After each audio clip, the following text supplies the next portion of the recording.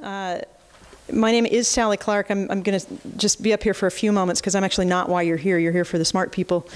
I do want to thank SkillUp and the Funders Collaborative. They do a tremendous amount of work for our community, trying to figure out how we get smarter about getting people into careers, into living wage jobs, things that are important for our individuals, families, and our overall community.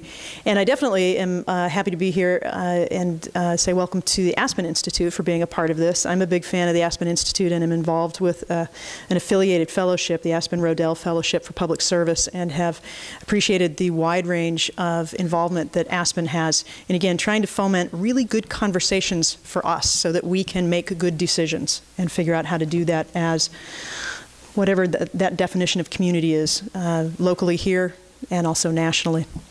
So I'm just going to say a couple of things related to Susan identified my two committee responsibilities. So the sort of community development portfolio that we put together for my committee has to do a lot with the sort of affordable city of who we are and who we're trying to not be, and who we are trying to be here as a city as we deal with coming out of the recession and also with some of the success that we're enjoying in this kind of tech-related and global health-related boom that Seattle is experiencing, and trying to figure out how do we make sure that all segments of our community enjoy some part of that.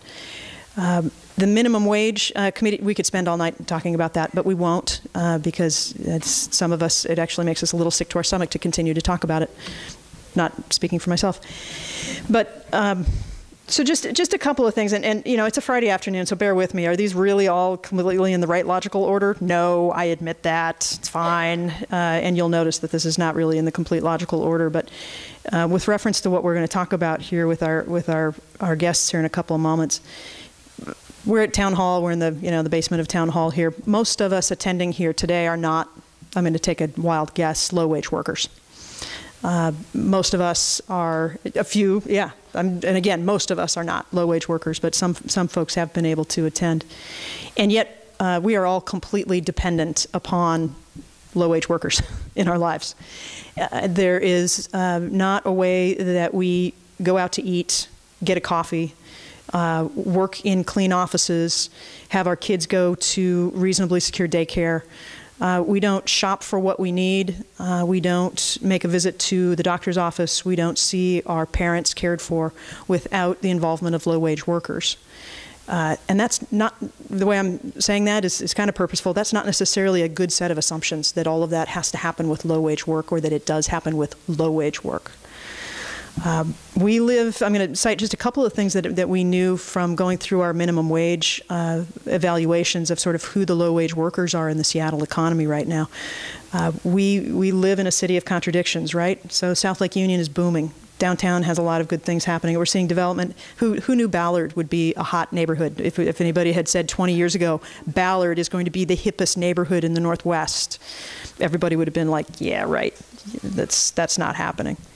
About 100,000 people working in Seattle earn less than $15 per hour right now. 100,000 people. About 40% of those working in Seattle and earning minimum wage actually live outside of the city. There's a lot of driving to find a wage that'll get you something to help pay the bills with.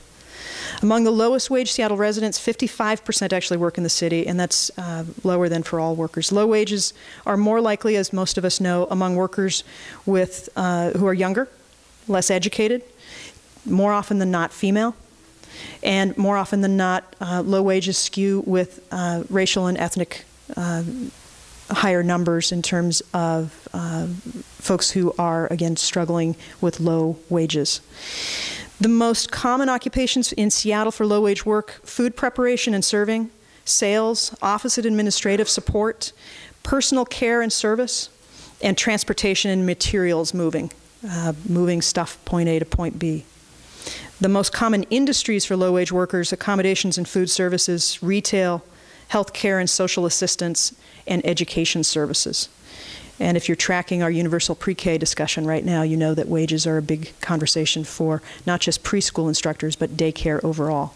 And it's one of the more ironic things that people who take care of the most vulnerable in terms of our youngest Seattleites and our eldest and most infirm Seattleites, low wages tend to skew in our area towards those directions. Washington State has now, as of this past May, regained in numbers, in raw numbers, all the jobs that we lost in the recession. That's great. Unfortunately, they aren't exactly the jobs that we lost in the recession. We didn't get all of the better paying industrial manufacturing type jobs, although Seattle did better than some other regions did in terms of manufacturing and industrial. But I think part of what we read about and part of what we're experiencing in our economy, as well as witnessing in other places, is the increase in service economy jobs, which again are sort of part of this assumption that we have about the economy, that somehow those have to be low paying, that somehow those have to be minimum wage only, when we know that the people who are occupying those jobs are no longer the summer teenager, and they're no longer the person who is in there for just 6 months. It's people trying to make a life. And that, to a great degree, really drove our discussion about minimum wage in Seattle and drives the discussion, I think, in a lot of cities. And you may have seen that San Francisco is looking at their own approach to a 4-year phase-in of $15. Finally, I want to say there is no neighborhood that I visit in Seattle that is not clamoring for an employer to land there. And it's usually a clamor for an employer that will bring a lot of employees. When I go to the North Rainier neighborhood, when I go to Ballard, when I go to Rainier Beach, people want an employer. They want jobs in the neighborhood that people in the neighborhood have access to, have the ability, the fighting chance to land a job with that employer. And they know that it's good for the neighborhood because you've got people walking around and helping to feed the daytime economy. And that is a struggle, because sometimes we're at odds with ourselves about whether we're willing to take the land use decisions, make the land use decisions that make it attractive for an employer to be in a particular part of our city. All of these things kind of come together as we're trying to think about who are we as a city going forward, and what are the assumptions that we're going to make about who we are as a city and what our economy looks like. And it has a lot to do with the choices that we're willing to make as consumers. But if you can get the extra reading in and take a look through Zanup's book, there are some assumptions that we can change. And I think we're going to hear about some of the examples of retail and others where we have assumed that our economy has to function in a particular way, and that Seattle is a part of assuming that there have to be these low-wage, kind of dead-end, soulless occupations that people unfortunately get stuck in, and that's. There's sort of the human part of that, about not wanting to have any of our people stuck in that kind of place where you're not, there's not only not a wage that's livable, but there's not a relationship, not a place where you feel trusted, respected, and like a human being in the work that you do, more than just the set of hands that shows up to do the work. And I like the thing about it: is it a set of hands that's being hired, or is it a human being that's being hired? And how do we think about those two things? So I'm very delighted to have this conversation be a part of what we're talking about in Seattle. And I think that I love that some of the models that we're talking about have also been rooted in Seattle. And that's something for us to be proud of. And we need to figure out how to spread it further and to invest in it more. Invest in people, recognize that that's our focus, that's our strength. And we have a lot of work to do in that, in terms of taking that to scale, as the geeks say. And with that, I will go ahead and stop with my remarks and hopefully get to the interesting part here. So thank you very much.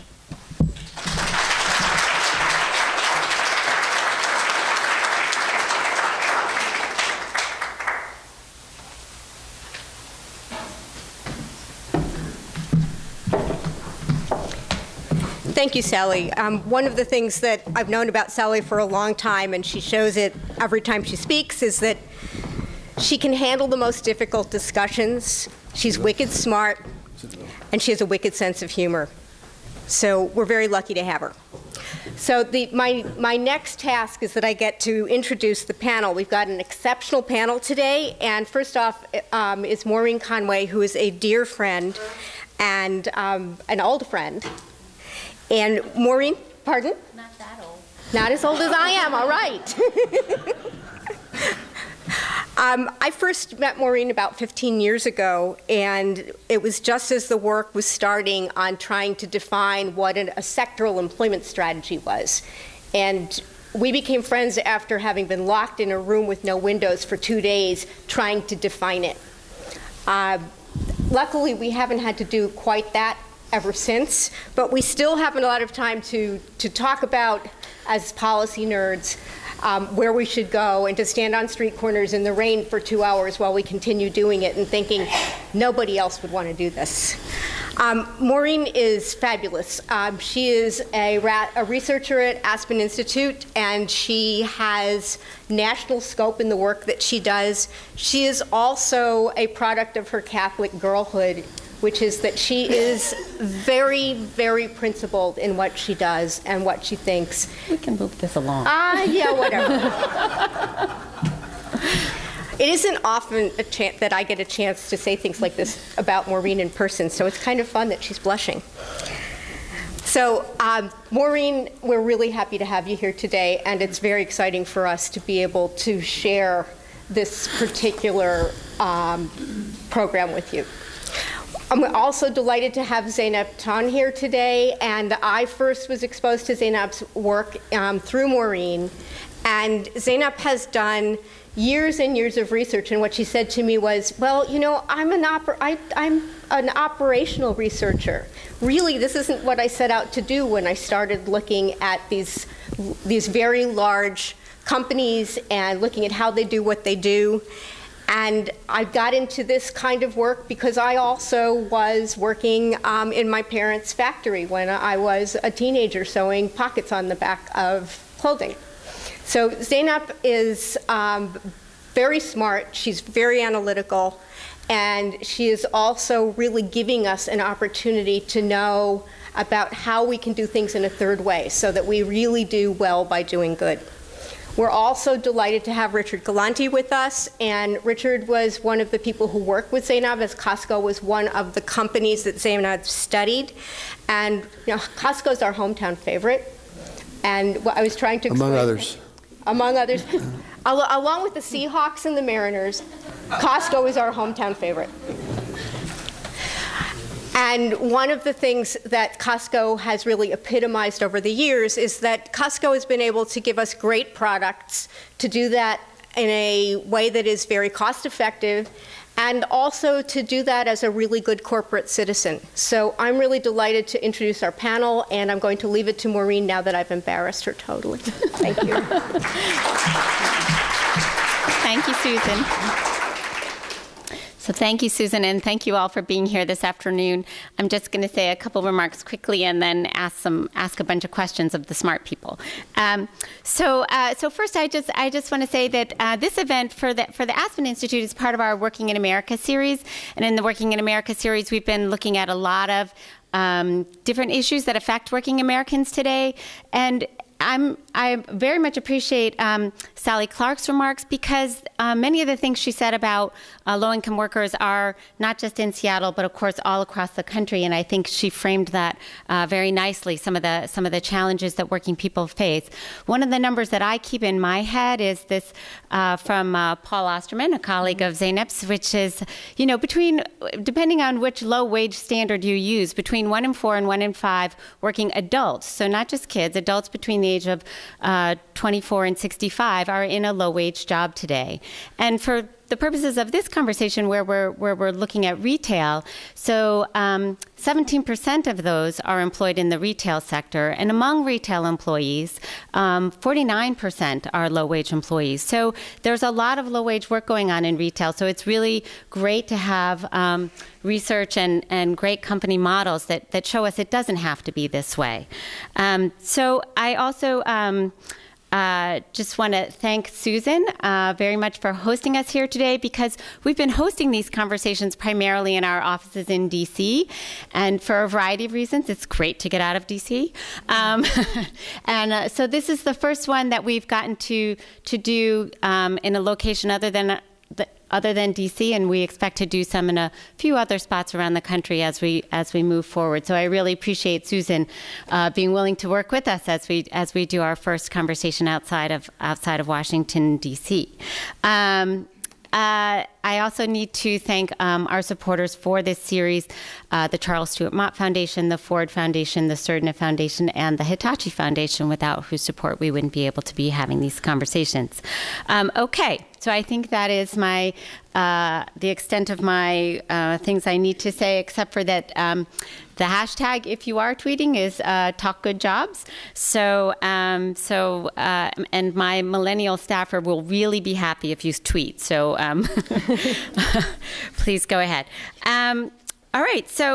So just to start, I think it's really helpful, Zeynep, if you can you talk about these 4 strategies in your book that are really, as Susan mentioned, about sort of operations and things. So I think it would be helpful for everybody to set the context of the conversation if you can kind of lay out what are the 4 strategies to have a good job strategy. And what the good job strategy is. First, thank you, Maureen. It's always a pleasure to be with you. And thanks, Susan, for setting this up and for inviting me. It's wonderful to be here in Seattle.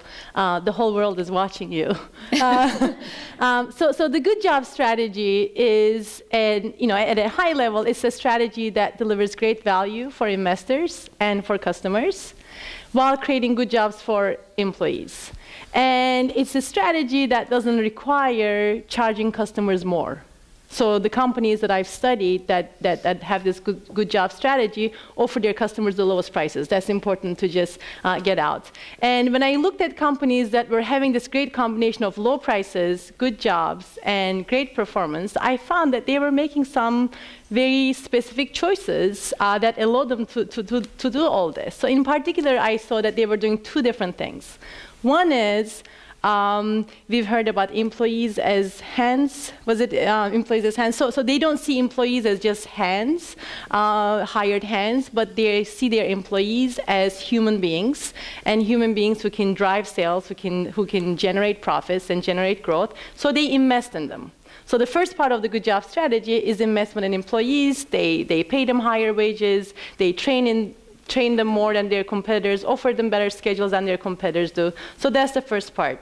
But anytime you make an investment in something, you want to generate a good return on that investment. So the key part of the good job strategy is making very smart choices, and oftentimes counterintuitive choices, that make employees more productive, that allow employees to have fewer mistakes when they do their jobs, that allow them to have a bigger role in driving up sales and reducing costs, and that allow them to be part of continuous improvement. So when I looked at these companies, I found 4 choices that were common among them. And let me go through those 4 choices really quickly, because that's really the heart of the good job strategy.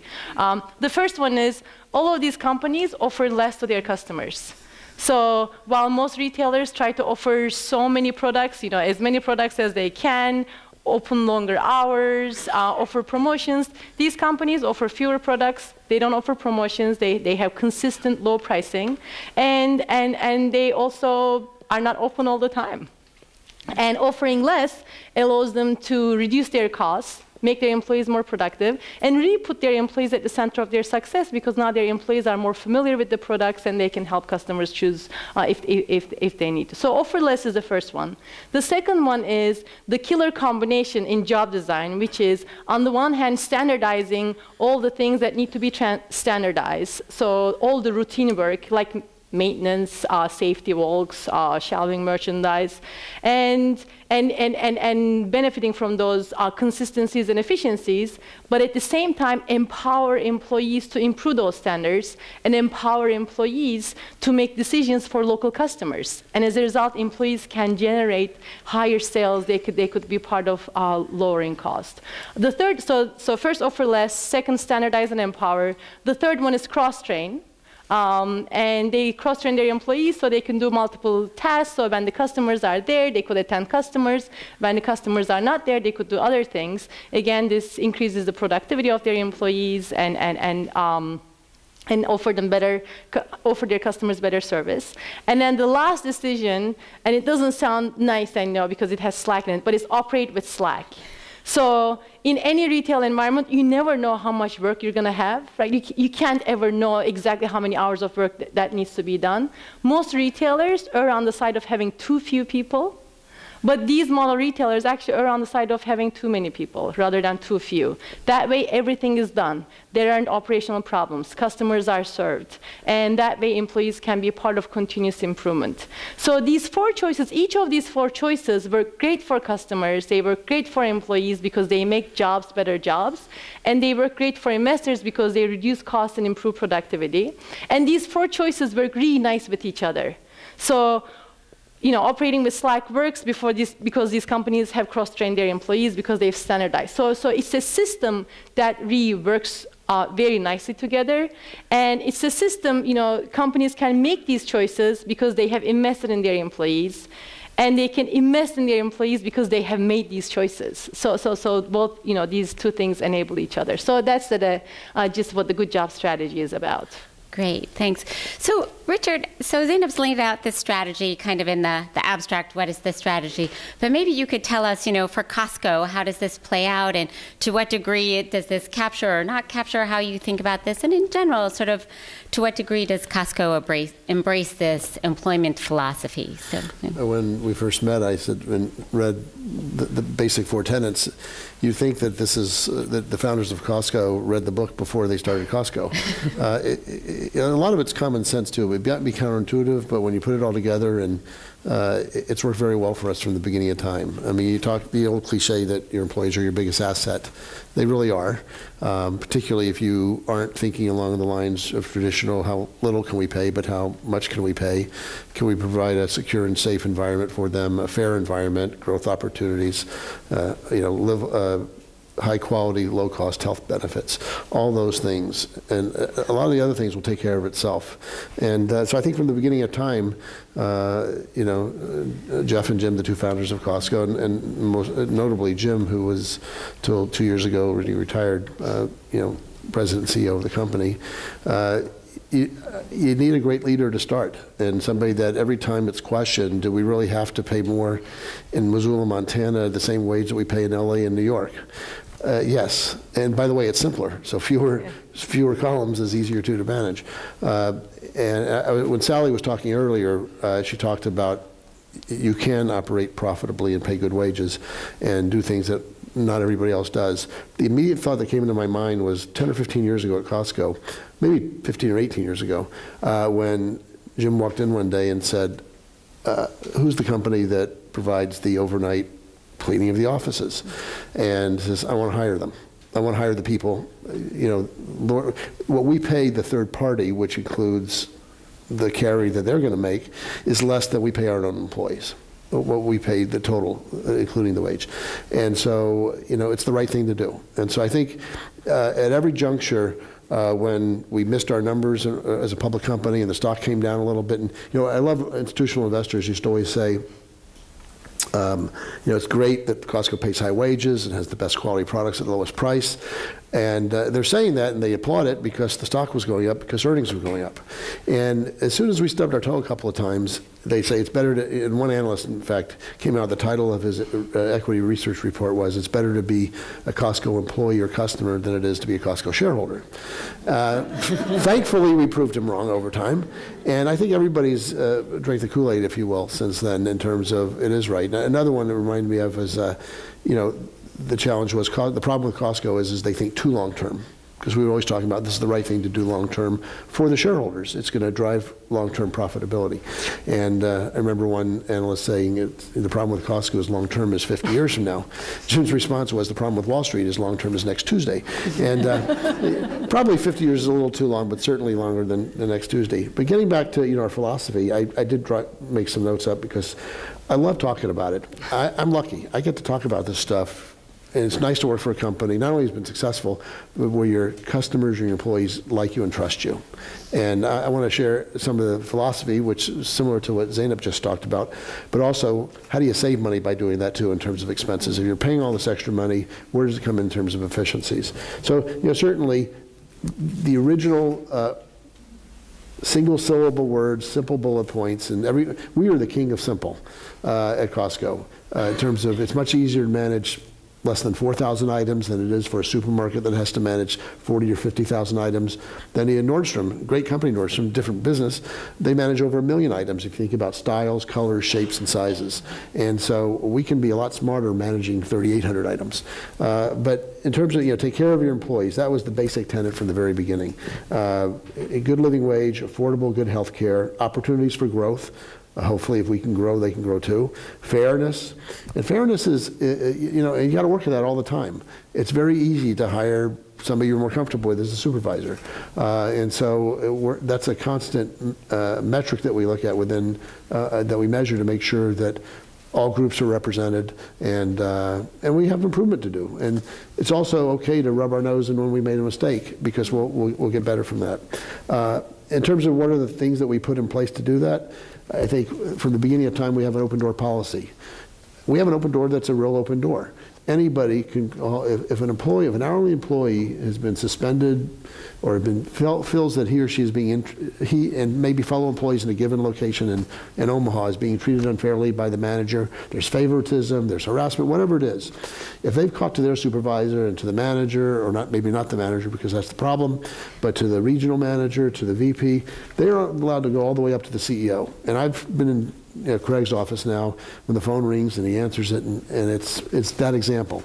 We're not going to change every time, but I can tell you, certainly on an often amount, we'll change things because we act upon it. And so having that open door, it takes time, it takes effort, but it works for us. A formal review process that every employee has to be reviewed every year, starting with a self-review that the supervisor then shares his or her views as well. Every 3 years, we do a new employee handbook. This is not a negotiated contract. This is what we write and we send to our employees, but we don't just sit in a room and write it ourselves. Every location has their own selected employees, all six, in the case of the United States, all 460 employees. They form caucus groups. And it could be everything from vacation and sick to policies on promotion, to can I wear shorts longer into the hot season or the cooling season, to open, you can't wear open-toed shoes because it's an industrial environment, but they're heard. And then before it comes out, as it comes out, we're also putting together and communicating with all of our employees, here's what you asked for, here are the things that we're happy to do, here are the things that we're not prepared to do and why. And we can't do everything, but I think that transparency, that openness and that honesty, and let them know, and again, they're trusting only for one reason.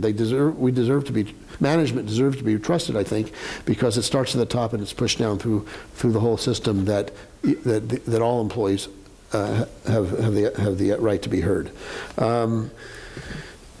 Another one of those little bullet points in single syllable words: keep your employees safe and secure. Just a couple of little soundbite examples. In 1993, Costco and the Price Company merged. Costco basically acquired its competitor, Price Club, through merger. Both at the time had about 100 locations, so both had about 25,000 employees. Each of us were in 20 or 25 states. One was in Eastern Canada and one was in Western Canada. We both had just entered Mexico. So, and also we were very alike because many of the people that started Costco came from San Diego, where the Price Company had started. And I remember in the press release, in the draft press release, and Jim was very proud of me because I put it in without him making me. But we talked about, a lot of times when you hear about two companies merging, they talk about the synergies, saving hundreds of millions of dollars in synergies. Well, synergies in many cases include laying off employees. Now, you're going to have a little overlap, absolutely. But we actually had a sentence in our press release that said there will be no layoffs. Now, some people chose not to move, and we've had great severance packages. But Jim's view was 10% of our employees are in home offices. We're going to grow our company. We can afford to have a little slack, if you will, but we can afford to have a little extra cost there. We're not going to, hurt people's lives because of it, or we're going to mitigate whatever we have to do.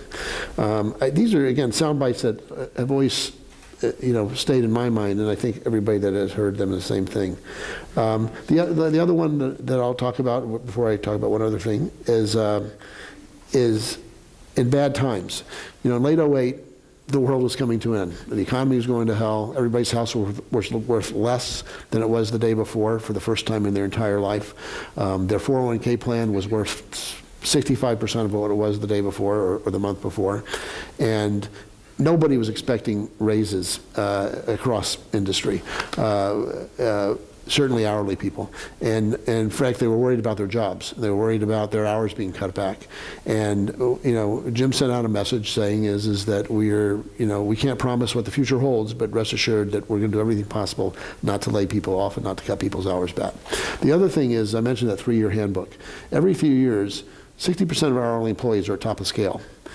What they want to see in that handbook is every March for the next 3 years, because it's in March of 13, 40, it'll be 16, but in March of 10, which was a year and a half into this terrible economy, which is still sputtering a little bit, anybody at top of scale want to see what are they going to get an increase in March 10, 11, and 12, or 11, 12, yeah, 10, 11, and 12. And historically, a top of scale was about $20 an hour back then, and we gave about a 50-cent hour top of scale increase. So it's about 2.5% at the top of scale. Mind you, we've got a $4 billion annual labor expense. So, you know, 1% of anything is $40 million a year. Anyway. Historically, we'd give 50 cents the prior 3 years in a good economy. And to do that, we'd give 25 cents an hour in March and 25 cents an hour in September. We've done that for 15, 20 years. That's how so 50 cents was half now and half in 6 months. And the senior executives go into the room for the meeting to talk about the new employee handbook. And Jim starts off by saying, you know, this is a tough time for everybody. Everybody's 401k's down. They're borrowing from it. They're worried about their jobs. Everybody knows somebody that's been laid off or whose hours may come back somewhere else. Says, this is a time that we need to figure out how to give more, not less. And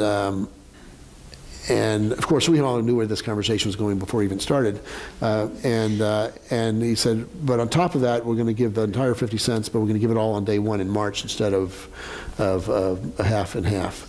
Well, that was about a $37 million a year hit to the company, but it was the right thing to do. He says, this is a time when they need to know that we're strong, and it was very cool. And when you see that, when one time in our 30 years, we've had to change what we charge the employee for their portion of payroll contribution for payroll deduction for health care. That was in 2003 after 10 years of not changing it. And throughout that process, I'm just trying to give you different examples of where we've done things that have been costly, but long term it does right by us. I'm going on to too many of these, but I have to. You don't have to. I'm not sure I can follow the math in the last one. Let me talk, though, about if we do all those things, the transparency, pay well, hopefully be fair. When we're not fair, kick us and tell us, and we'll be fair tomorrow. Oh, the last little anecdote. We have 3,000 employees at central office in Issaquah. We have about 1,900 car parks, soon to be increased with a new triple deck that we're doing. But there's about 300 spaces that are the best. There are 100 under each of 3 buildings, so they're nice and cool in the summer, and they're dry and warm in the winter because they're covered, and you don't have to walk 200 yards to your car. Those are not assigned based on position of the company. Those are assigned based on when you started. So now I'm fortunate I would have had one either way. I've been there 30 years, but next to me is an hourly accounts payable clerk that has also been there for 30 years. Jim didn't get up on the table and say, look how fair we are. He just did it. We just did it. And I think those are just simple examples of where I think that we've shown our employees that we're going to do what's right for them. And long term, that's right for our shareholders. Now, in terms of expenses, how can you just raise wages and what are you going to get from it? I thought about some of the things where we save expenses.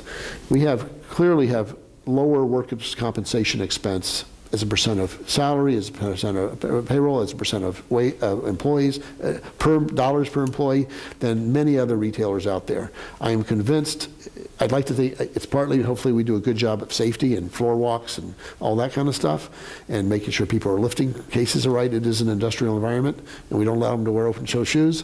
But at the same token, I'm convinced it's because they like us and they trust us, and they're not feigning they're hurt. They're not staying out longer than they have to be. Lowers workers' comp. Lower inventory shortage. I'm not sure who they are, but they say that 70% of all inventory shortage is employee theft. Let's assume that's the case. I don't know. Nobody will ever know what it is. I can tell you that our numbers are off the charts low compared to anybody, and they have been sequentially reduced for 30 years. And different retail is different. I mean, apparel stores at the mall are going to be a little higher as a percent of sales than nobody's stealing Costco toilet paper as well. But people do take stuff. You know, at supermarkets, it might be 0.5% to 1% of sales. And if it is, they got to mark their goods up that much more to cover that. Retail apparel might be 1 to 6% of sales, depending on where and what type of store. At Costco, it's 13 basis points. It's 0.13% of sales. 30 years ago, it was 35 basis points, and literally it has gone down successively. Again, I am convinced it's because we treat our employees well, and they're not coming in figuring out the company really doesn't care about me. Many times when we find an employee that has done something wrong, like taking merchandise, typically it's a fellow employee who's many times anonymously turned them in because they don't want to see Costco get hurt. So I think there's plenty of ways that we have benefited from efficiencies. And the last one is you know, 90% of our employees are on the warehouse. 2/3 of them are out on the selling floor, stocking shelves, cashiering, cutting meat, interacting with our members every day, our customers. They are our ambassadors out there. I cherish the fact that we get more positive emails and letters from members than we do get negative ones. And I think, again, it's because of the employees are part of the equation. Great. Can I add just one thing? I know. Just the point about values that you mentioned. So I've studied a bunch of different companies, and I'll tell you, Costco, Quick Trip, a large convenience store chain with gas stations, and Mercadona, which is Spain's largest supermarket chain. When you look at these three companies, they have very clear values.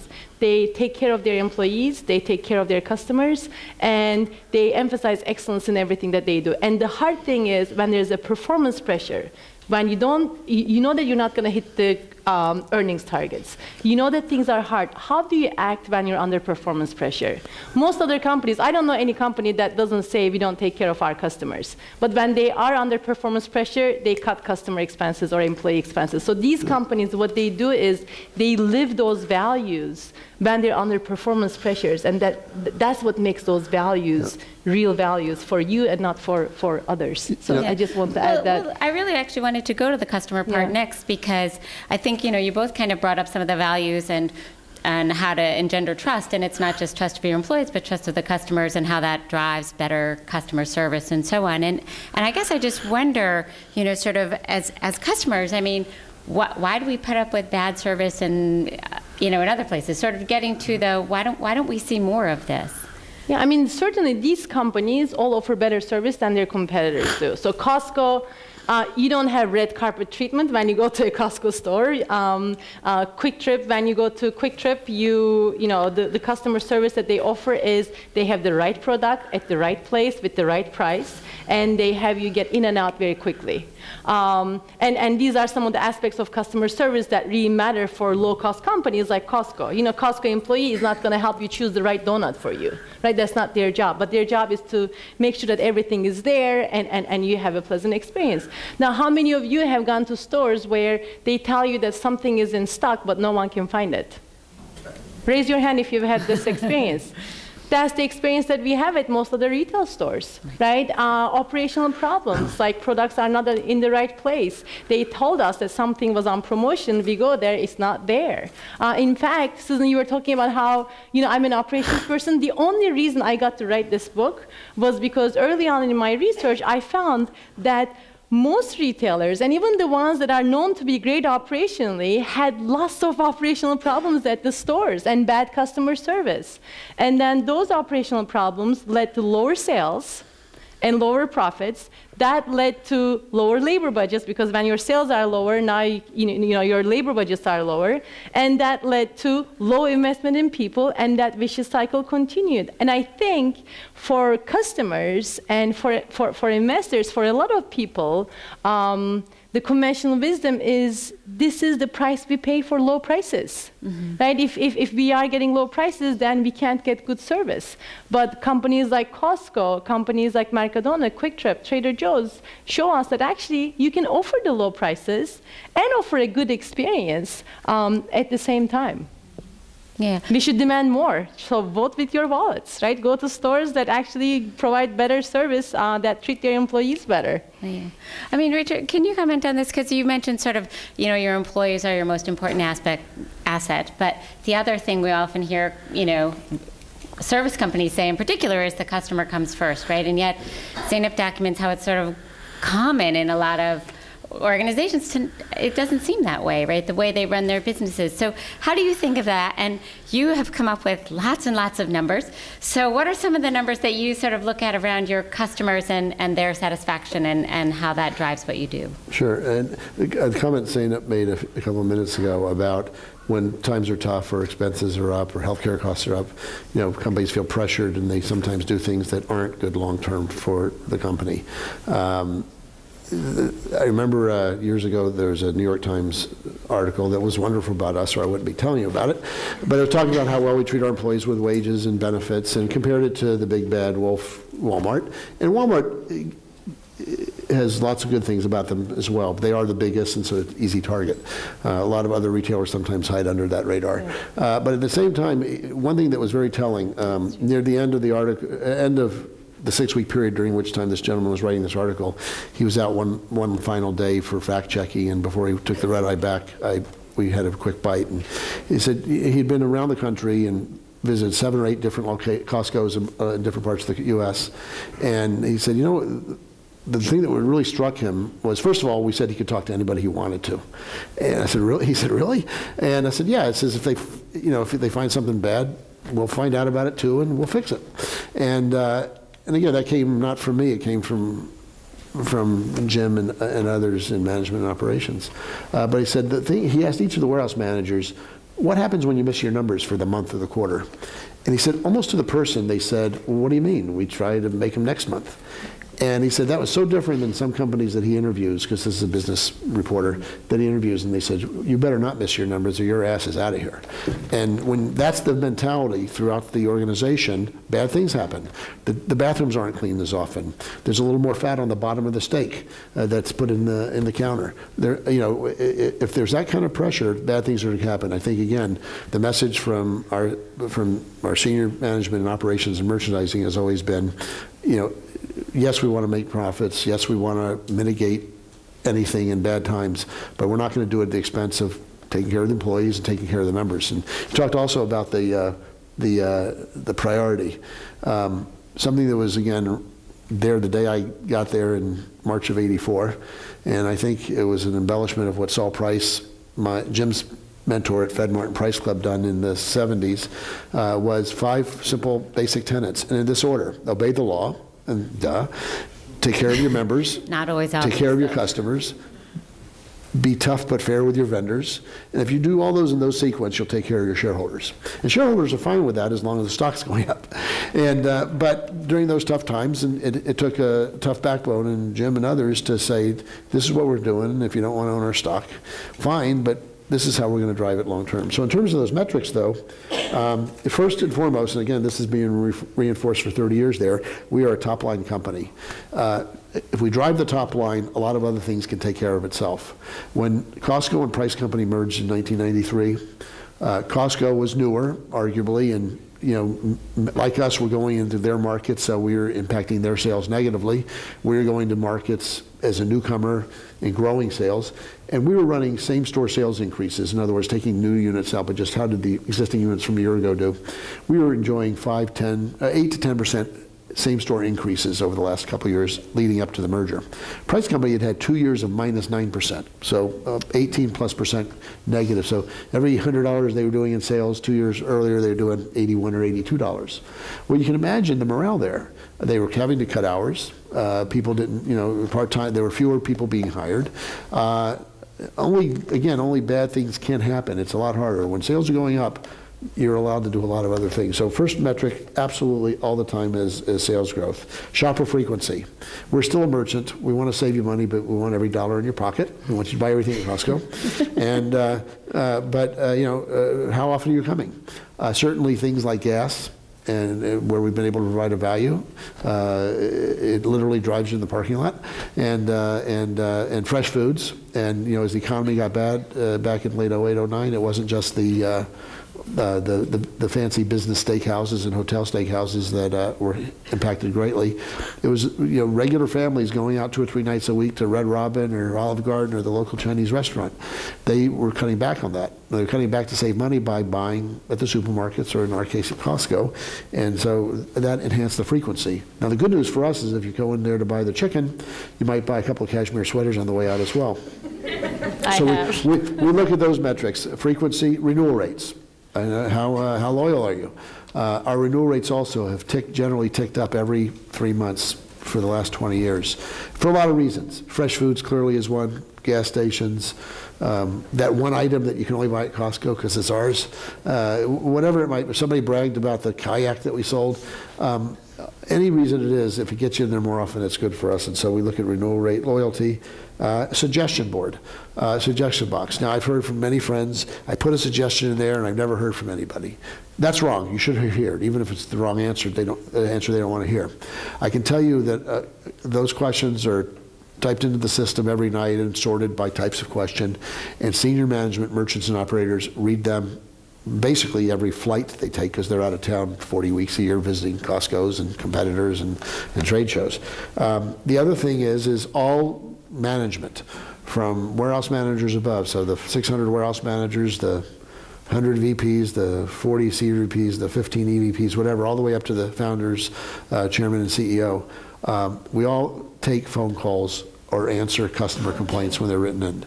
And one, it's fun to disarm somebody because half the time we screwed up, or more than half the time sometimes.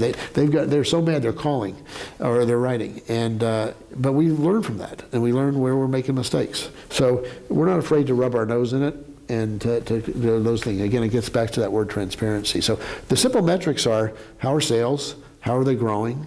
How are our member loyalty with renewal rates, and how often do we get our members coming in? Hopefully, if they came for every 100 shops that a group of members did last year, it's 101 this year, 104, or whatever it is. Yeah. I wanted to come back to the Wall Street piece. Actually, we've talked a little bit about the big bad Walmart. Now we can talk about big bad Wall Street. But just because, so Zeynep, when you came first to the Aspen Institute, and we had Quick Trip with us, right? And I remember them saying one of the things, they weren't sure that they could maintain that business model if they went public, right? Because of the Wall Street pressure. And I'm wondering what you think. What you've seen in your research, but Costco does maintain the model despite sort of Wall Street pressure. So what do you think really is the role of Wall Street in terms of, pushing business models one way or another versus just the company decisions themselves? I mean, they certainly do put a short-term emphasis on management. So as Jim said, they're in it for the next Tuesday rather than the next 50 years. But I think companies like Costco that can resist to Wall Street and show performance, they show them, look, this is the model and we're doing fine. Over time, analysts see the returns on their investment and they continue investing in them. So I think they do put the pressure, but when they trust the management to do the right thing, they go along with that. It requires longer time convincing. I think one of my objectives as a business school academic is to educate my students who are going into investing to show them how they can affect companies and show them how operations work within companies so they don't put short-term pressures to do things that are not good for the companies in the long term. Right. So Wall Street is not doing great things all the time, but I think we shouldn't use that as an excuse that public companies can't adopt the strategy. Okay, and you're going to make them better, right? I'm trying. My other colleagues are trying too. Yeah. So I mean, and what's your sense of this? I mean, you have had your occasions to resist Wall Street pressure, but for other companies, do they just not, or what's your sense of it? There's 100 different combinations and permutations. There's great CEOs. There's less great CEOs that do better sometimes. Mm-hmm. Sometimes somebody thinks they're so smart that they can just cut wages and do this and save money, and it's not always the right thing to do. Now, ultimately, shareholders vote with their pocketbook and in their wallet, and you've got to perform long term. Fortunately, we've been able to do that. we're probably allowed a little more leeway today than we have been over the earlier on 20 years ago, because we have performed. But we've stuck by our convictions, even when it's tough. I remember in a very early shareholder meeting, we may not have even been public yet, so in the first 2 or 3 years, well, we were public because we had shareholder meetings with lots of people. So it was probably the first 5 years. And we had stubbed our toe and the stock was down 20, 30% from where it had been 6 months earlier. And a shareholder got up in the meeting and had 2 plane tickets for Jeff and Jim to go down to Bentonville and see how it's done. And by the way, Walmart gets a lot of grief. They do some things well as well, and we respect them for some of those things. But at the end of the day, again, Jeff and Jim stuck by those convictions, and it's worked for us. It makes my job easier. I don't have to be defensive back when we'd stub our toe when the stock was down 20, 30% that week because we missed Wall Street's numbers. Interestingly, in the last 3 quarters, well, we don't provide formal guidance anymore. There's still a Wall Street number, which is the average of all the analysts that follow our company. There's at least 20 of them that do. And every quarter when we report our numbers, in the last 3 fiscal quarters, we've missed the numbers. One of them, 2 quarters ago, we missed it by 12 cents on a $1.15-ish type number, so 10%. And the stock was down $1 or $2, not $10. And I think, again, that's because they know long term. They're frustrated a little bit, but they believe in what we do. And so I think over time, we have not tried to be righteous, just to be honest, and consistent. Great, thanks. It's hard to do, believe me. It's funny, I can't tell you who, but there's a local company that's not public, but hopes to go public in the next couple of years. And through a mutual friend, we had lunch, and it's like he wanted to hear from, I'm just the speaker from Costco, the messenger. I look at all the people, the emergency operators around me. They're the guys, the men and women that do this all the time. But he said that he's built his whole company on taking care of his employees, that little 5 bullet point thing. And the other thing I got to laugh about sometimes is these 5 bullet points weren't written after Enron or after Tyco or after Martha Stewart or after the financial crisis. They were written, frankly, by Saul Price probably in the early 70s and embellished. And I remember about 15 years ago, Jim received in the mail a letter with some materials in it from a woman whose husband had recently passed away, who Jim had worked with at FedMart in San Diego 30 years earlier. And it was like he had discovered the Dead Sea Scrolls. Literally, he was running around with this 1-paragraph memo from Saul Price about you should make money by lowering prices and driving more sales, not by saying the competition can do it, or we can fool our customer a little bit, or put a little more fat under the steak, infuse it a little bit more brine into the chicken, which is allowable. Brine water is cheaper than chicken. But at the end of the day, it's some common sense stuff it's hard to do. But once you do it and you get part of it, it's great. Great. So I want to talk a little bit more since we said that this strategy isn't all about paying workers more, but in this strategy they do earn more. And since we're in Seattle, it's hard not to talk about wages and particularly the push on the minimum wage. So the idea, it's. Seattle's had more progress in raising the minimum wage, but it's something people across the country are talking about and thinking about. And I guess, Zainab, I'm wondering, do you think that that a push towards a higher minimum wage would encourage more companies to think about these strategies, or how do you see that push as maybe a spur towards thinking about more adoption of the Good Job strategy? So again, I'm not a policy person. I'm just an operations management professor. But my hope is that if companies have to pay more for their employees, then they will have to find ways to make their employees more productive. They will have to find ways so that employees can generate more sales. They will have to find ways to reduce their shrink. They will have to find ways to be a lot more productive than they are right now. So my hope is that it's going to encourage some businesses to implement the Good Job strategy. Because this is, these companies invest in their people to reduce their costs, to increase their sales, to increase their profits. They don't invest in their people just to be nice. So I'm hoping that, especially for smaller businesses, that they'll take the approaches in this book and leverage the investment in people. And can you say a little bit more about, well, one, I was just wondering if anybody has been contacting you to prepare for higher wages, but also, can you say where would you advise them to start? Like if a company's trying to do that, how do they start? I think one of them is, even before then, we have to convince them that there's a good job strategy. Mm-hmm. Because right now, I think not every executive believes that this is a strategy that can work in their setting. Because the excuse that I hear all the time when I speak is, well, Costco can do this because it's a membership club. It's a big box retailer. And Quick Trip can do this because they originated in Tulsa, Oklahoma, and people are nicer there.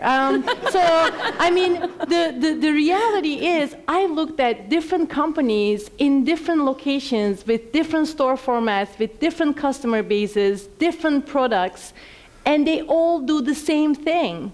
They invest in their people, and they make smart choices that leverage the investment in people. So I think that as a first thing, we need to convince them that there is a good job strategy, and this is how it works. And I think the second one is, the advice that I would give to companies that will do this is to make a long-term commitment. Mm-hmm. Because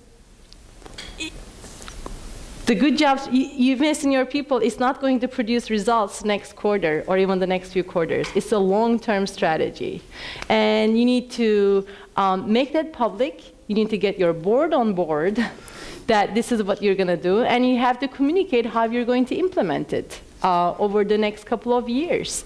And tell your customers, your employees, and if you're a public company, your investors, what are some of the milestones that you're going to hit as you implement this.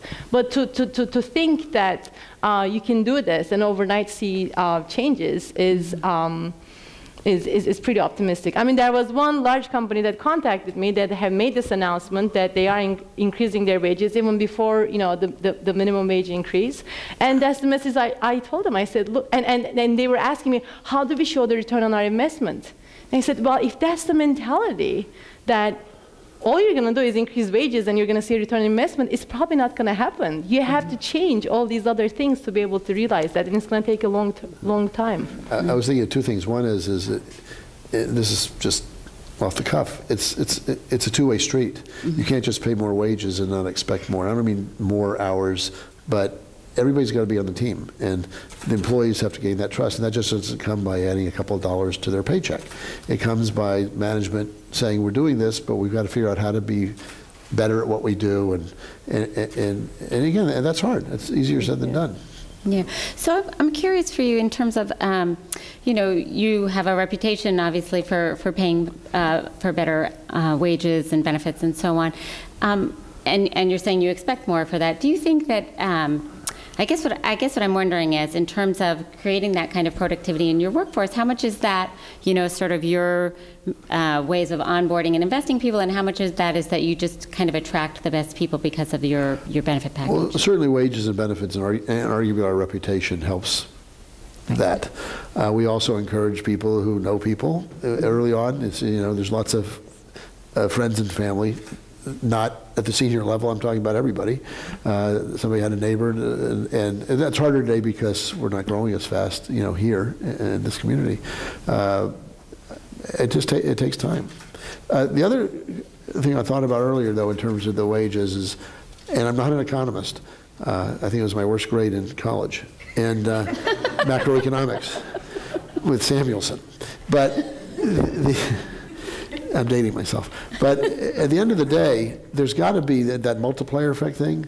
These extra dollars are the most incremental, biggest multiplier dollars, because every dollar is going to be spent immediately. This is people, the lower hourly wage people are the ones that could best benefit from this. And it's going to go, so selfishly, even those naysayers, it's going to go back into our system immediately. Mm-hmm. So I think that's another positive. Yeah, great. Hopefully. So I want to get other folks into the conversation. So I'm going to ask my one last question, which they probably won't take very long answering because I know Zainab doesn't ever like this question. Is it a policy question? It is my policy question, but I live in D.C. and I have to ask a policy question, right? So, and I guess the policy question always is, because you lined up this strategy, and it's sort of it's good for customers, it's good for business, it's good for workers, it's good for society writ large. Like if people can, as we were, sort of as Sally was lining up before, if the people can be, earning a decent living through their work and not sort of trying to figure out how do I patch together income and public assistance and everything else and sort of have a sort of very unstable, economically fragile kind of life, it's better for society overall. So is there something in the policy space that can be done to encourage more companies to adopt these kinds of strategies that really would be sort of better for our economy, better for our society? I think a nudge would certainly help. Because if we leave it up to the companies to adopt the strategy, I think it will be hard to get too many of them doing this. Because one, this strategy is a very long-term strategy, and companies, like people, tend to be short-term oriented. Two, this is really hard. It's not just about paying more, but it's actually excellence in so many different ways. It's about making lots of smart choices. And three, companies can make money following a bad job strategy, right? They can still make money. So I think, and I liken this to exercise sometimes. We know that regular exercise is good for us, right? It makes us healthier, we live longer, apparently we're even smarter when we exercise. But most of us don't do it because it requires long-term commitment, it requires hard work, discipline. But if we have I walk because I don't like exercising. I'm still working. That's exercise. But it's exercise, so walk. Right. So, if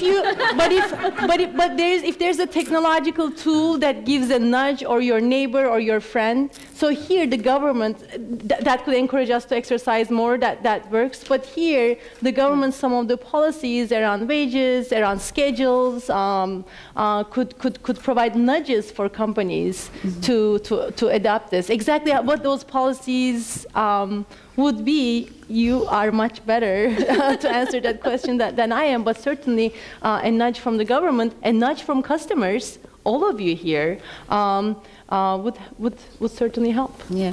So Richard, can you comment on this? Sort of, there is the minimum wage thing. I don't know to what degree that is an issue for you or not. Well, in a way, it's an issue. If it was just anything, it may impact us a little bit on the upside, but so be it. It's not going to. It's going to rain on everybody.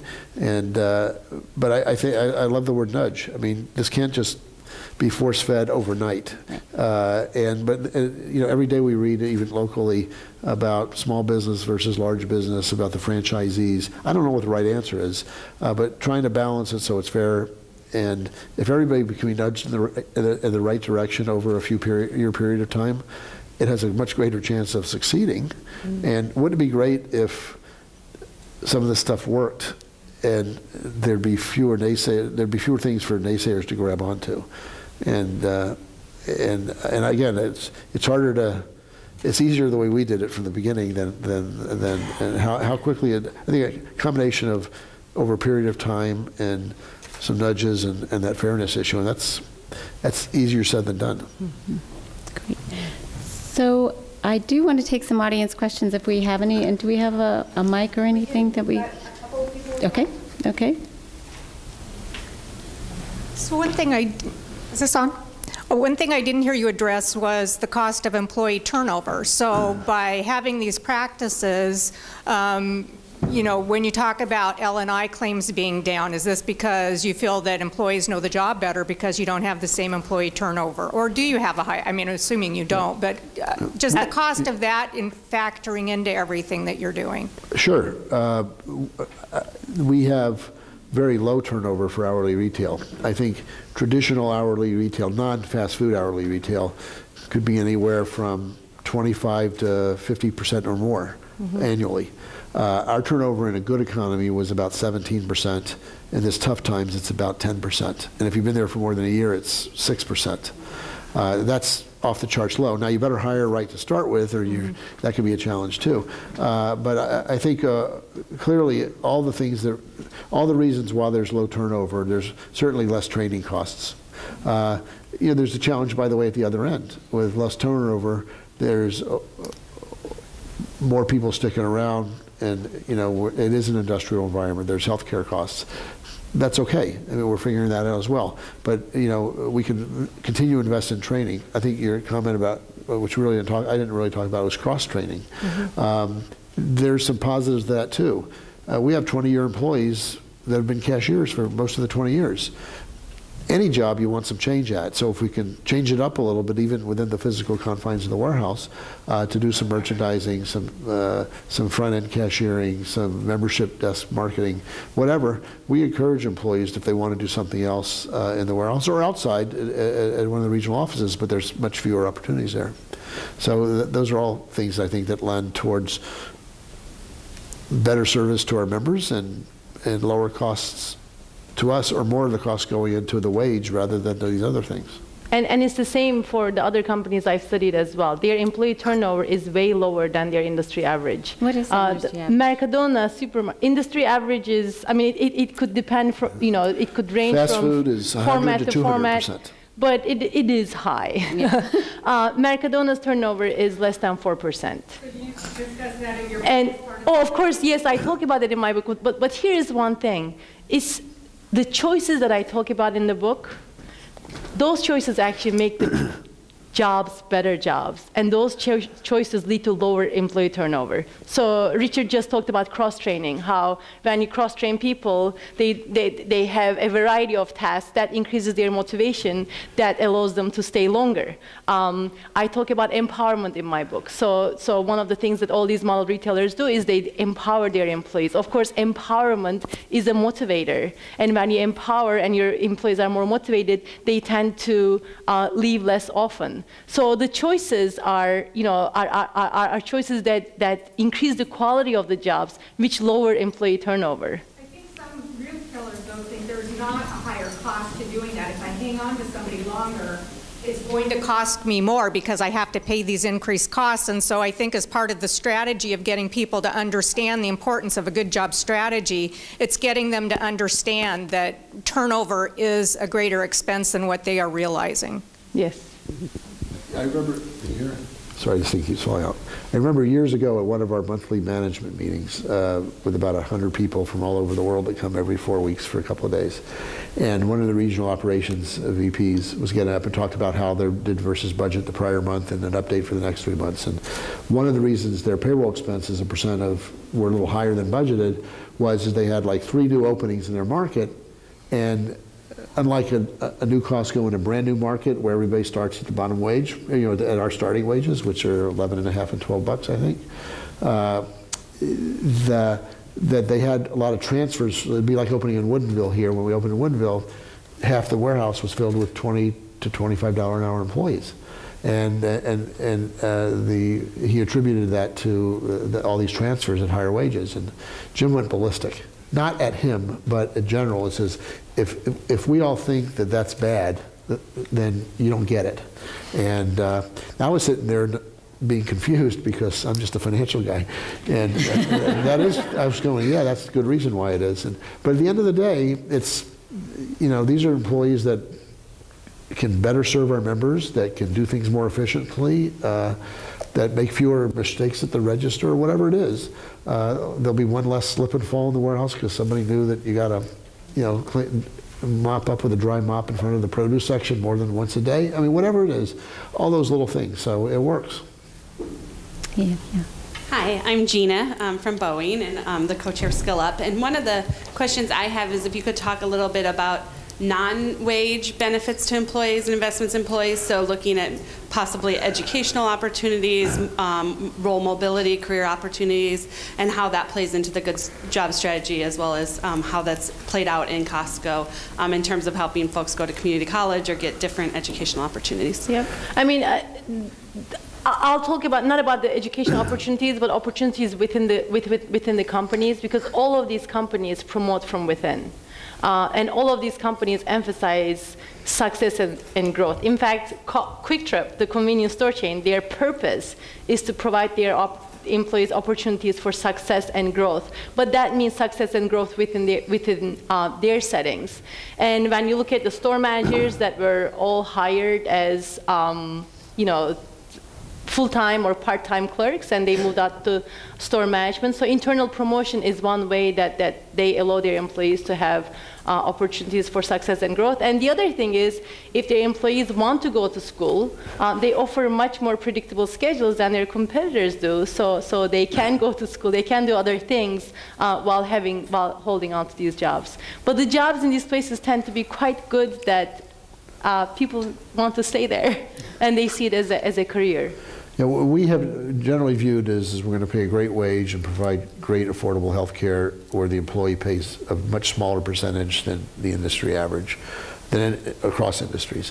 And we have small amounts of scholarship money, but we don't have any type of affordable program for that. We have a 401k. You know, one of the challenges with 401ks in employer groups where there's majority of them are hourly is you're living paycheck to paycheck. Even at $20 and $25 an hour in many cases. And so we do a decent match in the first $1,000 just to get you started. But we also, based on after 1 year of service, you get 1% of your annual wage just contributed to the plan. After 2 years, 2, after 5 years, 3, after 20 years, 9. So a top of scale employee who's been there, full-time employee making somewhere in the mid-40s in terms of thousands of dollars, is in addition getting about $4,000, $3,800 contributed to his or her 401k plan, irrespective if they put in $1. So we're trying to do things for that long term, but in terms of scholarship specifically, we don't do a lot on that. Yeah. About internal promotion? We very much promote from within. Whenever I talk to like business school classes, I give them the dog and pony with the great pictures of thousands of people trying to get into the new Costco in Japan or whatever, and some of the giant teddy bears on the back of the moped in Taiwan, and I got some great pictures. And at the end I say, the good news is Costco's a great company. The bad news is we don't hire MBAs. I mean, we don't recruit at colleges. You know, whether it's the UW or Wazoo or whatever junior college somewhere, you know, a lot of our part-timers are kids working around flexible our flexible hours, because we start in the bakery at 4 or 5 in the morning and end up an hour after closing, a few people. So there's 7 days a week. So we have great flexible and good paying jobs. What has happened, in my view, is that for every 100 kids, just take the UW locally, for example, for every 100 kids that were working there part-time in school to make a good hourly wage with flexible hours, none of whom were planning to go into retail, 5 or 10 of them decided they liked it. And that's probably, when you think about 450 Costco's in the United States alone, that's way more than we need. So we've kind of self-recruited that way. It's worked for us. It doesn't necessarily work for all companies. I used to always say that, you know, Jim and Jeff liked me, notwithstanding the fact that I had an MBA. So. One of the things I haven't heard is dealing with incentives. There's a conflict when managers are given an incentive to keep their labor costs down. And how would you address that at maybe a mid-sized company when part of your pay is based upon that labor cost? As an example, some people are expected to mentor employees, but there's a disincentive to do that because that can affect their job ratings as managers and at the expense of the employee. So if you try to manage well by mentoring, your work is depressed, and you may lose some of your bonus as a result. How would you address that, or how have the companies that you studied addressed that? So one is not to put too much pressure on store managers to be evaluated solely on sales, payroll as a percentage of sales. In many other companies that operate in this vicious cycle that I talked about earlier, I saw that there was too much pressure on payroll dollars, because that's one thing that store managers can control and try to pressure them to reduce it as much as possible. So at the model retailers, I see a lot more emphasis on sales driving top-line growth, a lot more emphasis on customer service, customer loyalty. They still monitor payroll spending, obviously, but they don't put as much emphasis on their in their bonus systems. So that's one way that they manage it. We got that one right. What's that? We got that one right. At Costco, you think about a warehouse manager. That is the penultimate job in operations.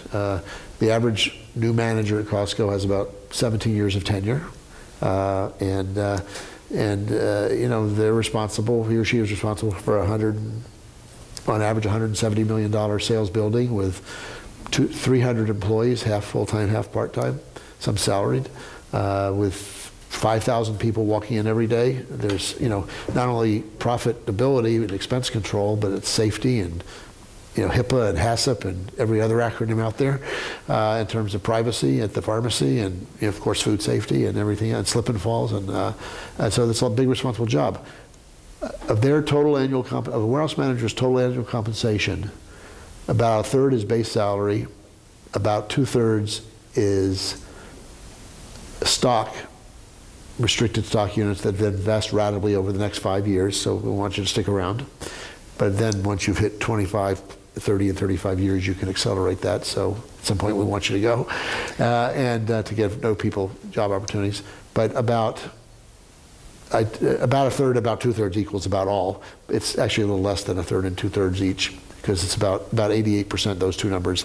And about 12% is the cash bonus of that manager's warehouse.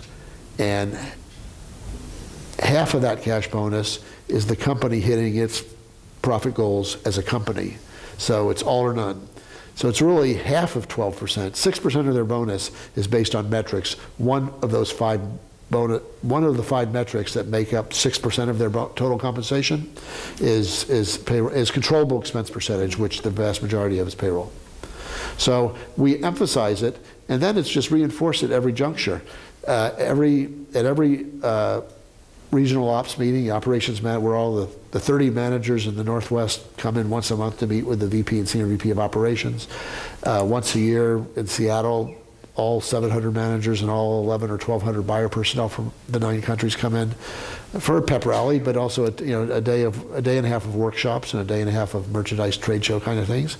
But the overarching answer is among others, is you got to do the right thing, and the right thing is cleaning the bathrooms every X number of hours or minutes, and not doing what's right. And if it costs you a little more, don't worry about it. So I think we keep reinforcing you got to control your expenses, but it's not going to make or break that. Hopefully, a warehouse manager is not doing something wrong because of that. And certainly, the comment I made earlier about the newspaper reporter from the New York Times, that he couldn't believe that all the managers said the same thing. What do you mean? If we don't make our number, we try to do better. So hopefully there's some, don't do the same thing wrong twice, but you're allowed to make mistakes. You're allowed to not hit your numbers if you're doing the right thing. And that's a message also that's been reinforced from the CEO on down. So I wanted to ask you a question about how you think about what you've said today for us today in terms of the change that we're looking for in the workforce. For example, in this state, all of the growth in our workforce will come from non-traditional populations, typically people who don't speak English as their first language. And do you have some ideas about looking at that, really see change in who our fellow workers will be? Well, I think ultimately, I hope they can speak the language. I mean, that's going to help them as well as where their job opportunities. I hope maybe we have to have programs in place to help that. I think Costco does a good job of improving the opportunities across everything, ethnicity, gender, geography, whatever. And we also know that there's ways to go on it. So again, don't put up these giant numbers that you can't achieve, but also when you achieve this, figure out how you get to the next level. And so it's being open and honest and transparent, and not just righteous, and being pragmatic. You can't solve everything overnight at once, but you better be going in the right direction. whatever that is. I think, again, we've been pretty good at being open and honest. I remember when all the pressure several years ago was about, you know, the demographic of our of the community is this, and the demographic of our opening employee base is a little different, and of course it gets, and at one time it's, you know, a bunch of white guys up in here. And partly it's because they all bagged groceries 30 years ago, I think. But I think starting with Jim and now Craig, they've done a good job of not only having somebody who's in charge of diversity or in charge of something else, but actually putting in metrics that push us, nudge us in the right direction, and make it a little painful, but also painful is not the right word. You know, do the work you got to do to get there, but also understand that you can't do everything at once, but keep challenging ourselves and trying to be honest about it. And I think one of the things that we can remind ourselves is that people don't have a fixed value. Their value increases in what you invest in them, and having that mindset would help us get in the right direction as well. We got a bunch of questions on here. Can you guys comment on salary caps? Salary caps is the lowest paid worker makes a certain percentage of the highest paid worker. I have not looked at in my research, so I haven't compared the you're talking about the CEO compensation versus the lowest level. Costco is traditionally known as one of the great companies because they have that much lower than many others. I don't think you can just look at that metric. I think we compare favorably in that metric to others. Everybody at senior management does fine, thank you. They could do finer if you just looked at the metric of how much, but at the end of the day, again, it started with the two founders of the company having that view. Now, you know, there's a lot of great people out there. I mean, Jeff Bezos, I think, makes $1 a year, but he also owns 20% of the company. So you can't look at just that salary level. You know, somebody who's a founder of a company and or maybe, you know, some large company hired a CEO who was leaving a lot of wealth on the table elsewhere, and if that CEO can perform, you should pay for it. I think the better discussion here has been how do we get $7, $8, $9 an hour people up to 15 over time, and how quickly can we do that? That's in my view more of an issue, and I'm not saying that to take away from that metric, because I think we would get a relative to our big, large, you know, retail peers an A on it. Okay, thank you.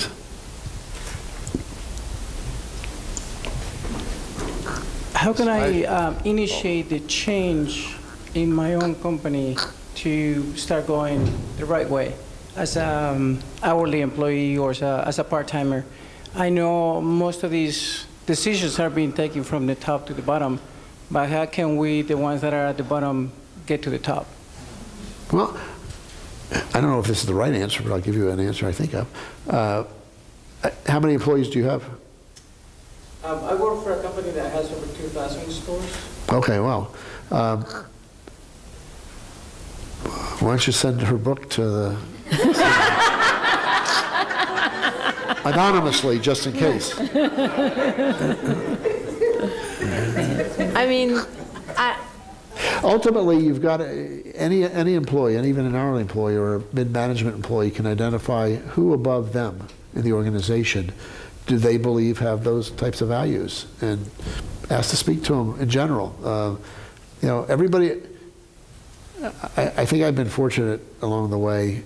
I came from working class parents, and my father said stepped in something and came out smelling pretty good. But I had a couple of mentors, and mentors can be at any level, at anybody. And I think within an organization, somebody that you trust, who someone trusts, and can talk about these things. Yeah, I think you have to get to the people who can make the changes, because implementing a strategy like this requires the CEO and the executives to be committed to that.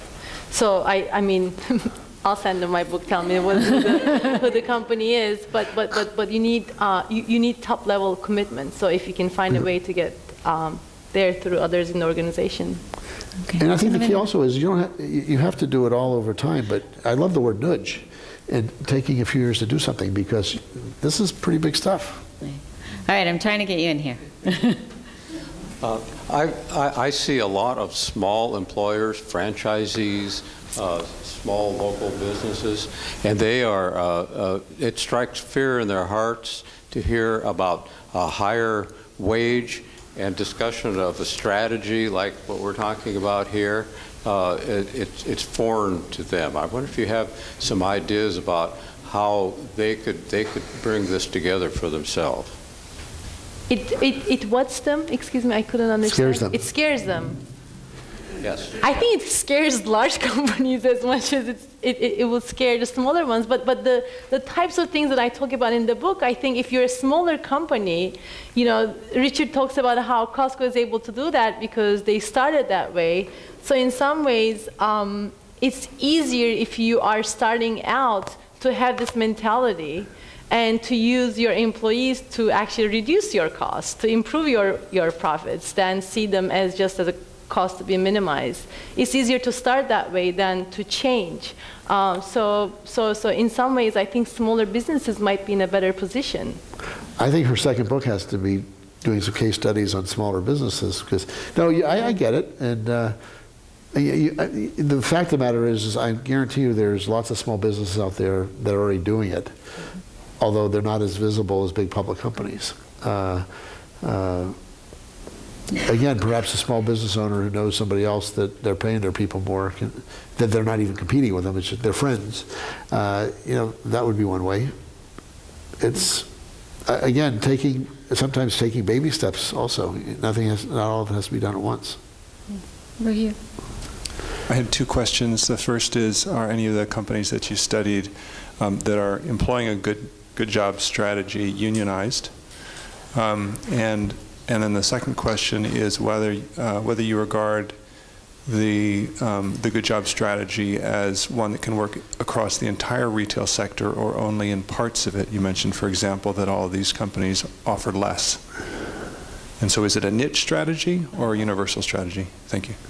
So of the 4 companies, the only one that has a unionized workforce is Costco, and it's we have 60 of our 460 Costcos in the United States are Teamsters unionized. They were 60 of the 100 price clubs at the time of the merger in '93. The wages and benefits are very similar. The wages are actually slightly higher on the non-union side, based on whatever restrictions and the costs associated with that. And we're very transparent about it when we discuss this, but it's a good relationship. You know, our founders' views were we treat our employees well. You know, we don't need somebody to help us. At the same token, we're not figuring out ways to push them out because they're there. And if our employees in those locations have them, then we're not going to, you know, we respect that as well. Do you have to negotiate a different handbook in those cases? It is a slightly different handbook. 98% of it, 95+% of it's the same, and the non-union handbook is the one that comes out first and is what really, in my view, you know, dictates those conversations. Again, it's a good. I think you would ask them as the Teamsters as well. It's a good relationship because we. I think I'd like to think that they use what we have in our, that they could go to other companies that they represent as the way to do it. Over here. Yeah. So the retailers that I've studied are in a wide range of different settings: supermarkets, convenience stores, and warehouse clubs. So it has certainly worked in a wide range of settings in retail. I don't see why it wouldn't work at others. And when I say offer less, I don't mean that everybody has to offer 4,000 SKUs like Costco does, right? If you are in a different format, Mercadona is a supermarket chain, and they offer 8,000 SKUs, not 4,000, because they want their customers to be able to go there and find everything that they're looking for.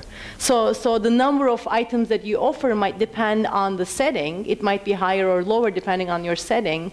But none of these companies will offer 200 types of toothpaste, which some companies, by the way, do offer. And you'll see the example in my book. So that's what I talk about. You can get 40 different sizes and shapes and styles of canned peaches at a supermarket.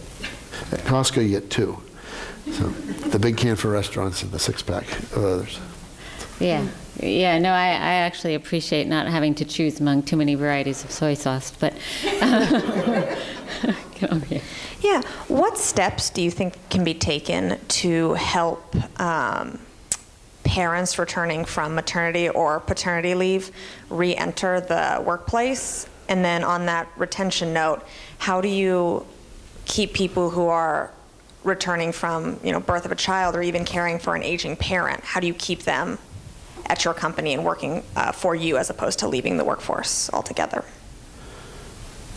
Well, I should know a little more about this, and if you email me, I'll get you some answers.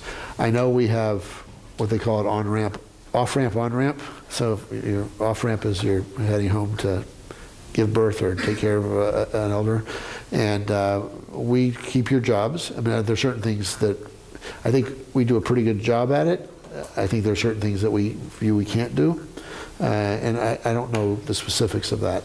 I know, one of the issues is that in an industrial environment that's relatively male-dominant at its start, how do we bring more women? How do we have more women warehouse managers, an example, which is an extension of maternity leave in some cases. And we started an organization called Journeys, which is headed by 2 senior women executives, and it's not about just women. It's about inclusiveness of all, and so we try to improve on it. I don't. Please email me because I should know more than I do. By the way, it used to drive Jim crazy because he's old-fashioned in that regard about paternity leave, and. When we just opened in Spain a month ago, and we're going to open in France next year. And in Europe, there's 40 to 60 weeks of paid paternity leave. I'm glad he retired because it would drive him even crazier. So. Hi, another question regarding labor. I'm Corey from the Service Employees Union, and we're recognizing that collective bargaining as a model is probably not going to last into the far future, and we're experimenting with new models such as the $15 minimum wage push. We found that there were almost no businesses of any kind willing to come out in favor of that policy during the fight. Despite the fact that it's going to have many positive impacts, we believe, on the not just the workforce, but on business as well. And I'm wondering if you can opine about the best possible way for labor, either big L or little l, in terms of worker organization, to interact in the new economy, especially along the lines of pursuing a smart jobs, good jobs strategy that's, it's winning across the board for workers and for the economy and for businesses, even for shareholders, maybe. Well, I think, again, it gets back to the fact that you can't just knock everybody over the head with it all at once. As much as I think all of us in this room, we would like it to be tomorrow, how can you do it over time? By the way, what's going to happen is there's going to be the complainers about it, and there's going to be the people that figure it out. And the ones that figure it out are the better operators, and they're going to do well with it, and it's going to make them even better, a stronger competitor to some others. And the ones that start by figuring out how am I going to cut hours, and I'm going to show them, I'm going to show the people that put these policies in place, they're going to ultimately be the ones that lose in this battle. I mean, every time as CFO, every time in the early years when I'd go to Jim and talk just about the factual numbers, healthcare costs are growing at 12% this year, and sales are growing at 8%. It's a big nut that's getting bigger percentage-wise. It's a big expense hit. Fine, I'm not taking away from the employees. Go figure it out. And we'd go back to our desk, and a year, for about 3 years in a row, we finally said yes. And but he says, but don't give me some fancy formula. Figure out how much the employee can afford. And then we went back to him a few months later, and he said, okay, that's fine. Now spread it over the next 4 years. I don't want to get impacted at once. And then I want to write a new letter to them. It says, I don't want some glossy brochure to say congratulations to our new health care plan. It's just a standard letter showing that unfortunately we have to ask you to share in that. So again, I think that getting back to transparency, some nudging a little over time, a little bit being force-fed by laws, I mean, all that stuff is going to work. I don't know how else do you do it. And just like government, labor could be a nudge as well.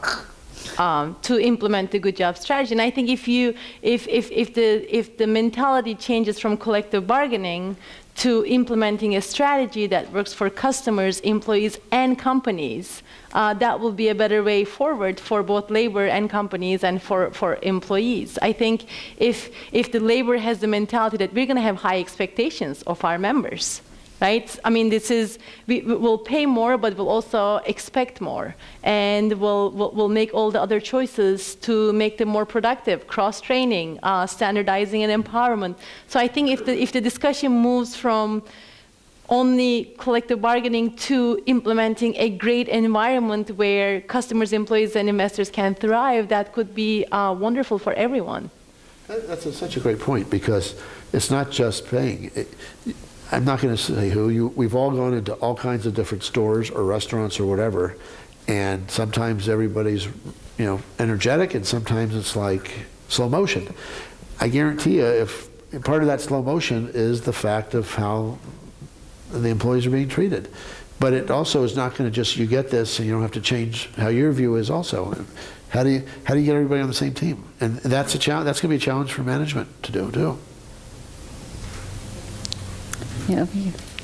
Hi, my name is Kat, and unfortunately I did not graduate high school and have paid the price dearly my whole life. I made the mistake of working for Safeway Corporation. They only give you 6 hours a week.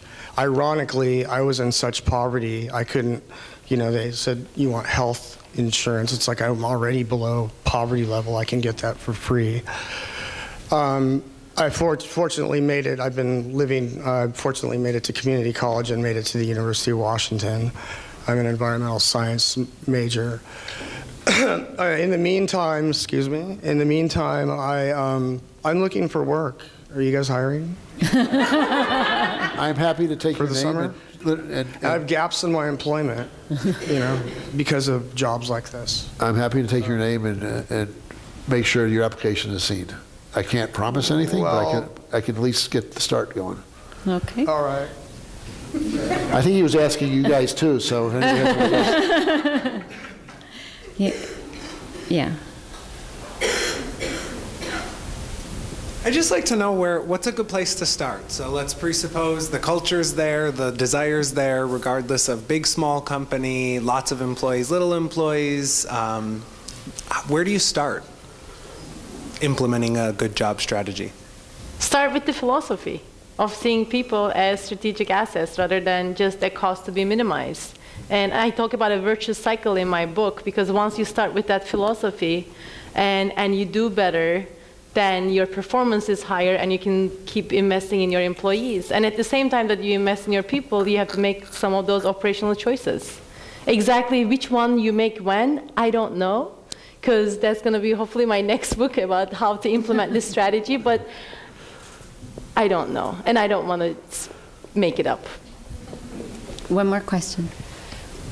Okay, so I was so interested in this, the reissuance of the employee manual every 3 years. Mm-hmm. And I wonder if you would talk just a little bit more about the process that surrounds that. What do you do, and how do you convene employees to talk about those? Well, every warehouse, the average warehouse has about 300 employees. About 90% are hourly. About half of that is full-time, half is part-time. By the way, there's a rule that among hourly, a warehouse cannot have less than 50% full-time. It would be, a manager's job would be made very easy in terms of controlling expenses if everybody was part-time and they could tell you to come in for 4 hours, or come in all day today and then cut you after 3 hours because it's not that busy. And so part of the rules that were originally put in place were to, again, hopefully to be fair. About a year before, maybe 10 months before that March of 16 next time, each warehouse manager, it's spearheaded by HR. And first of all, HR from the beginning of time has been told they work for operations. they don't work for operations, they work at the headquarters, but they work for operations in the sense that 90% of our employees are out in operations, so that's who you work for. And the employees form their own employee groups, and you know, there's some useful summary sheets of the issues. Some of the things are issues that, you know, management wants to change, or the operations have decided. You know, what happens when Seattle, was it Seattle, I think, that with the change in paid sick days? We actually provide more days, but how they're used and how you can carry them forward. So, you know, you had to change some things that are going to be changed there. So we kind of summarize for them the things that are going to have to be changed, either by law or things that we're going to change because and why. But then it's open canvas. Come up with your stuff.